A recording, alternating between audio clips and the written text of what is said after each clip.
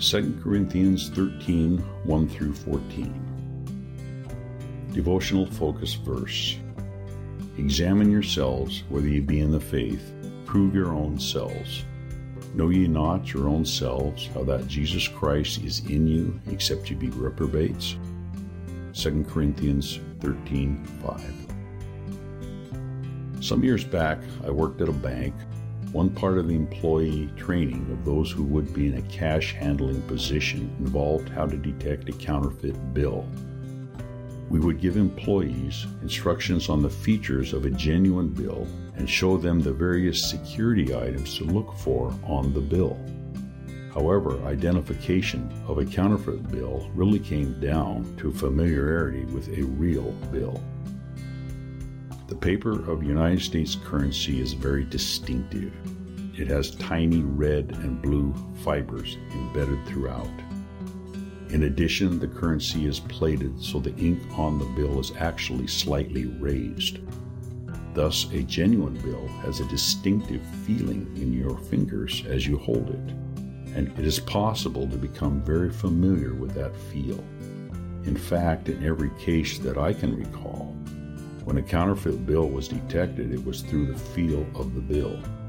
When you are well acquainted with the genuine, a counterfeit is not hard to spot. In today's text, Paul indicated his intention to return to the Corinthian church in person and administer justice. He warned the people there that he would not spare those who refused to repent. In our focus verse, Paul encouraged the recipients of his letter to examine themselves to prove whether they were really Christians. Paul's detractors were prepared to examine him by challenging his right relationship to Christ. So Paul instructed the Corinthians to subject themselves to the same scrutiny. Did their lives align to the standards of genuine Christianity?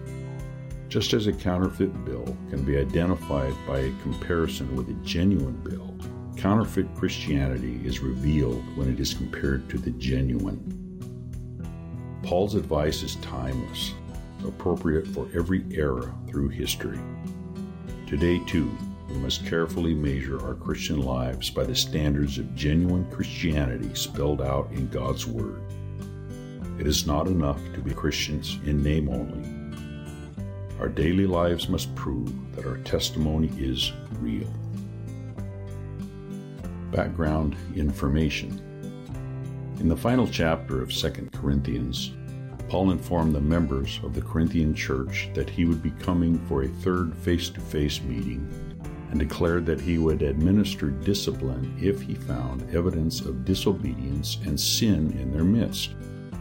As indicated in verse 3, Paul's spiritual authority had been questioned by some of the Corinthian congregation. These people had even been bold enough to ask Paul for proof that his messages were inspired by Jesus.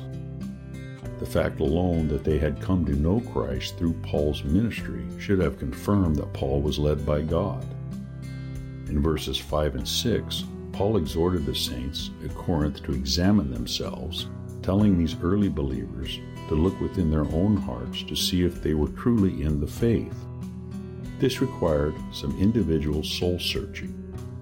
Regardless of one's personal status, Paul was hopeful that they would recognize that he and his associates in the ministry were genuine. In verses 6 through 9, Paul once again demonstrated his humble spirit. His love for the Corinthians outweighed his desire for personal vindication. He hoped and prayed that they would do nothing evil or dishonest or side with the impenitent sinners in their midst. Paul wanted these people to walk in the truth, even if it meant he had to appear in the wrong. His desire was that this church would become unified and perfect. With that goal in view, he would have been glad to forego the legitimate use of his disciplinary authority if their moral and spiritual state did not require it.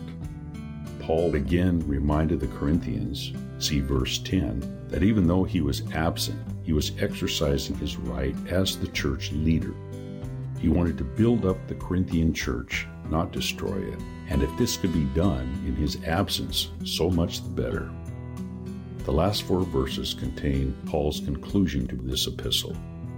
He encouraged the Corinthians to be peaceable, to love each other, and to live close to God. Paul exhorted them to obtain grace from Jesus the Son, love from God the Father, and communion of the Holy Ghost. The concluding verse incorporated the third person of the Trinity and also let the Corinthians know that Paul wanted God's blessing to be upon their lives. Conclusion: when we examine ourselves spiritually, can we say with assurance that we are genuinely in the faith? The answer to that question is of eternal importance.